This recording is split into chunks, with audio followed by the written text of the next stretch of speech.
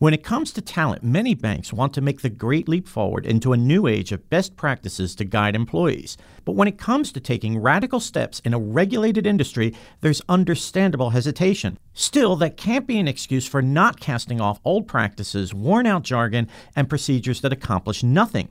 So who can financial services organizations look to as a trailblazer? Today, we'll talk with Patty McCord, the former Chief Talent Officer at Netflix. Welcome to BAI Banking Strategies, where each week we'll focus on the key issues facing financial services leaders. We'll bring you objective opinions and actionable insights that will help you power smart decisions. I'm your host, Lou Carlozo, the Managing Editor at BAI. Come on in. Thanks again for tuning into the podcast. It's terrific to have you here with us. And today on the program, we have a guest who I have wanted to have on the podcast ever since I heard her deliver a keynote speech at BAI Beacon in October. Patty McCord. Patty served as the Chief Talent Officer of Netflix for 14 years and helped create the legendary Netflix Culture Deck, which has been viewed more than 15 million times. She currently coaches and advises a small group of companies and entrepreneurs on culture and leadership. Patty, welcome to the podcast. Thanks for having me. I'm glad to be here. You have a wonderful book out called Powerful, Building a Culture of Freedom and Responsibility. But I think a better title might have been Empowered. I hate business jargon, and that's exactly the point of calling it powerful. Yeah. I don't think anybody gets to empower anybody else. None of us has that elusive magic wand. Yeah, the word empowered, I remember hearing you speak at BAI Beacon talking about why that word has to go and why powerful is such an important concept to replace empowered. Help us get under the hood a little bit and talk about why that's a central thesis, a real ground zero for what you're writing about here. It's because I think everybody wants the same thing out of work, really, no matter what it is that we do. We want to come home and feel like we've worked with a bunch of great people and we've accomplished something we couldn't do on our own. And it's something that we're proud of. And I've found that over the years of layer after layer of process and procedure and even management speak, we've sort of stripped away the power from people that they carry when they walk in the door every morning. So, you walk in ready to accomplish something, and then you have to ask permission, and then you have to get approval, and then you have to follow the guidelines, and then you have to run it up the flagpole or whatever you talk about it in terms of your management hierarchy and structure. And I think those little things and some big things just sort of chip away at our own personal power, and I want to give it back. What do you think banks could be doing better right now, going from empowered to powerful and really making the most of their talent? Particularly for banks, I think it's the real examination of what is regulatory, what is process and efficiency, and what is absolutely necessary and or unnecessary. Because particularly when I talk to banks, because of the regulatory nature of the business, they assume that it all has to be that way, right? That everything is in direct response to a law or a statute or a regulation. And the truth is, some of it is just myth, and some of it is just habit, and some of it is doing what everybody else does and calling it best practices. So you may need to have regulation around tracking of expenses, for example, but you may not have to have 9 levels of approval to do it. So I think that there's an overstructuring that's resulted in kind of this calcification in the organization, and people just can't move very fast. And speaking of calcification, there is one thing that when you talk about copying and habit that is pervasive, the performance review. Something that we could talk a lot about offline, but let's talk about why you find performance reviews problematic and what needs to be put in their place that is a lot more effective. What I want to do with every one of these things that sort of make me crazy, but let's do performance reviews since it's my favorite evil, is first you step back and say, what's the purpose of this exercise that involves literally everyone in my company? right? So it's a process that's usually very involved, really structured. Everybody has to participate in it. And some companies go from to feedback mechanism. So let's say we hypothesize, you and I, that if I gave you feedback on your performance, you would be a better performer. That's what we're attempting to do, right? Yep. And we were brainstorming it, right? We're in a room with a bunch of people and we got a whiteboard, and that's my hypothesis. And we're like, all right, go. What are a couple of great ideas to do that?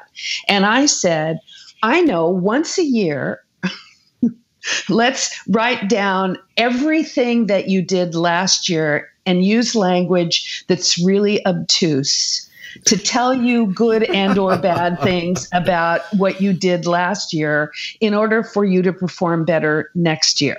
Okay. And that's my idea. You'd look around the room if you were leading the meeting and go, okay, there's Patty's idea. Anybody else? Because where is the idea? Because it's just a silly idea. And then people say to me, you're so good at giving feedback. I'm terrible at it. And I say, really? Well, that's because you only do it once a year. Name one other thing you do once a year that you're good at. That'd be zero. So if it's about giving feedback, then it's a terrible mechanism.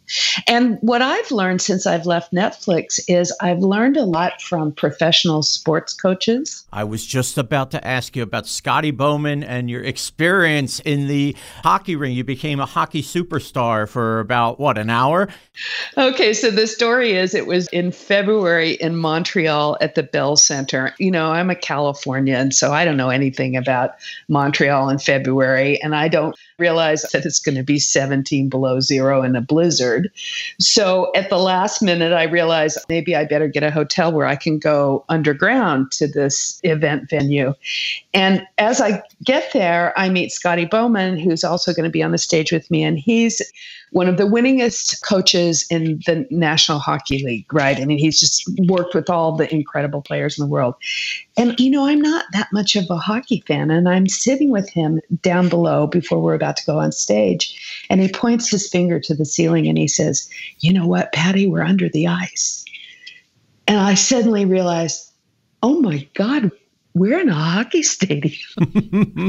How big is a hockey stadium? At this point, like the largest audience I've ever talked in front of is maybe 300 people. So I walk up onto the stage. I mean, there's spotlights on me and my face is on the Jumbotron. I mean, scary, right? So I try to be cool and I go sit on my seat. Scott Bowman walks out on stage and the crowd goes crazy. I mean, he's this hockey god and they're taking selfies and they're clapping with both hands over their heads. And I realize, who I'm talking to. And the moderator says, Mr. Bowman, you've coached all the greats. You've won more games than any other coach in the sport. What's your secret? How do you give your players feedback? And he said, well, we play an 80-game season. And every 10 games, I sit down with each player and I run all the statistics on how they've done in the last 10 games. They do a self-evaluation. I do an evaluation. We ask the other coaches and the other players. We make a list of what teams we're going to be playing against in the next 10 games, what their strengths and weaknesses are, how we could do better as a team, what we've been working on and what we're going to do to improve. And we have kind of a great session where we give each other feedback on how to make the team better. And so the moderator looks at me and says, Patty McCord, you hate the annual performance review. And I make the same noise I just made with you. And he said, what would you do instead? And I looked at Scotty and I said, what he said. Because it made so much sense. Indeed, yeah. Right? Regular, actual, almost in the moment feedback that's about not just the individual's performance, but the individual's performance as part of the team. What I find fascinating, and I know a lot of people have found fascinating on the book tour, is this idea of radical honesty. And you've had a lot of people come up after you've talked, and they're very curious about this concept. Tell us about how radical honesty works and why you consider it to be such a valuable concept. Yeah, and it's directly connected to what we were just talking about, which is feedback. And the modern world has started to equate a bunch of phrases that hook together that I don't think always make sense. So, for example, most people think that radical honesty means giving people feedback. And giving people feedback has come to equate with constructive criticism, which means telling somebody something that might hurt their feelings, and you want to do it in a nice way that won't hurt their feelings. And so before I get into how to do that, one of the misconceptions about constructive criticism is that it's really a terribly ineffective feedback tool. Because if I say that bad thing that you just did, I've been talking to you about doing that bad thing, so don't do that bad thing anymore. And the next time you do that bad thing, which you will, you'll feel bad. Mm-hmm. You won't necessarily stop doing it, right? And it's just really inefficient. But if I catch you in a meeting standing up, talking about an idea that you've had and a solution that you propose, and I say, that's exactly what I'm talking about, that right there. That feedback is also radical honesty. That is also constructive feedback. And the positive feedback, you'll go do that again this afternoon because it felt good.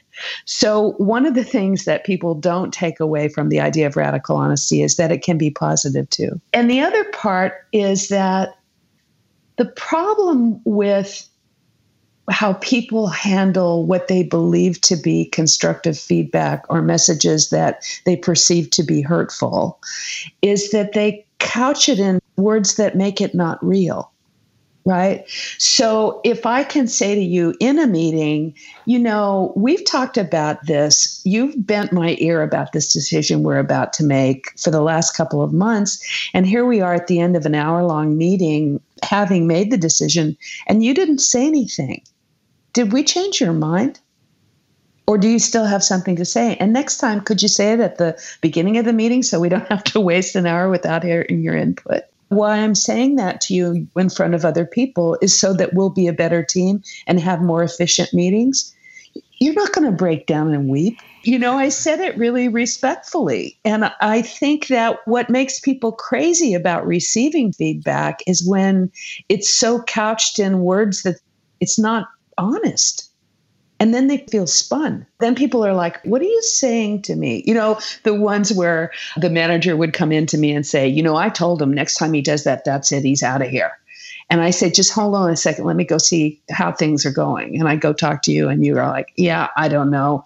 It's something about interdepartmental communication issues that I apparently have. I don't know what they are. But he keeps bringing it. And when he has this conversation with me about these interdepartmental communication issues, which I apparently have, then I feel really bad and I avoid him. Right? And so that's not feedback. That's like, you have a problem, it's your problem, you should fix it. Exactly. That's why people worry about it, right? They worry about giving it and they worry about receiving it because people aren't really clear about it. By radical honesty, I can say, hey, by the way, the business is going in a radically different direction next year. We're going to do things different than we've done it before. And to be honest with you, if I was building this team, I'm not sure I would hire you. But we wouldn't even be building this new team if it weren't for you having been here. So let's be really honest about what your future looks like and where you're going to be successful. And while you might not like hearing that again, you'll like it a whole lot better than waiting 6 months and being surprised. You give a master class on this stuff where you walk your talk, you are free of jargon, you are direct, you are refreshing. Patty, thank you for being on the podcast today. Thanks for having me. It's fun. Patty McCord served as the Chief Talent Officer of Netflix for 14 years. She currently coaches and advises companies and entrepreneurs on culture and leadership. You can look for Patty on LinkedIn.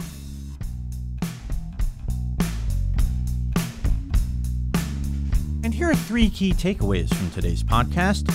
Number 1, it's time for banks to take a hard look at regulation versus process efficiency. To be sure, banks must pay attention to what the law dictates, but not at the expense of embracing myth, habit, and copying what other companies do. For example, do you have 9 levels of approval before an expense report is okayed? If so, that's one sign that more work needs to be done. Number 2, as you prepare to explore positive change in your workplace, ask yourself, what is the purpose of any given exercise in my company? Some exercises provide clarification of roles and goals, but others reflect obfuscation.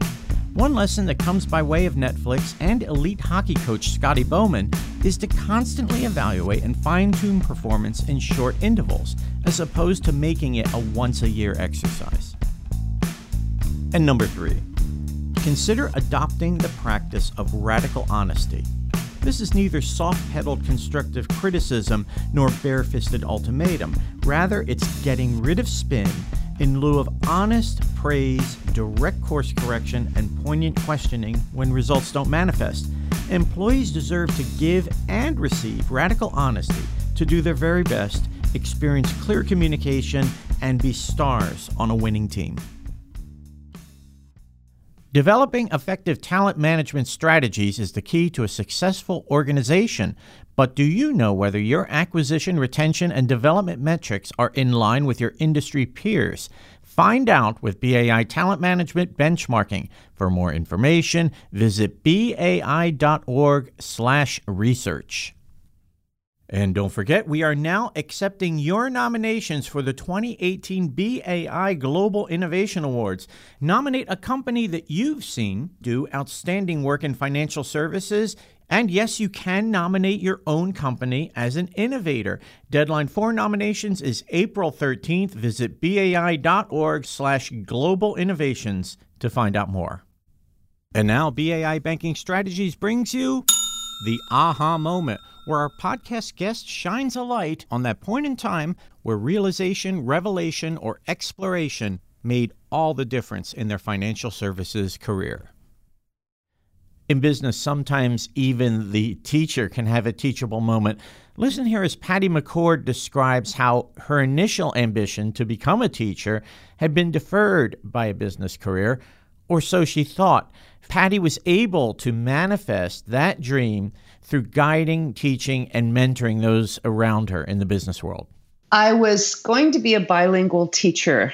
I had worked in elementary schools. I had been a teacher's aide. It was my lifelong calling. I got offered a job working in antitrust litigation the year I was student teaching.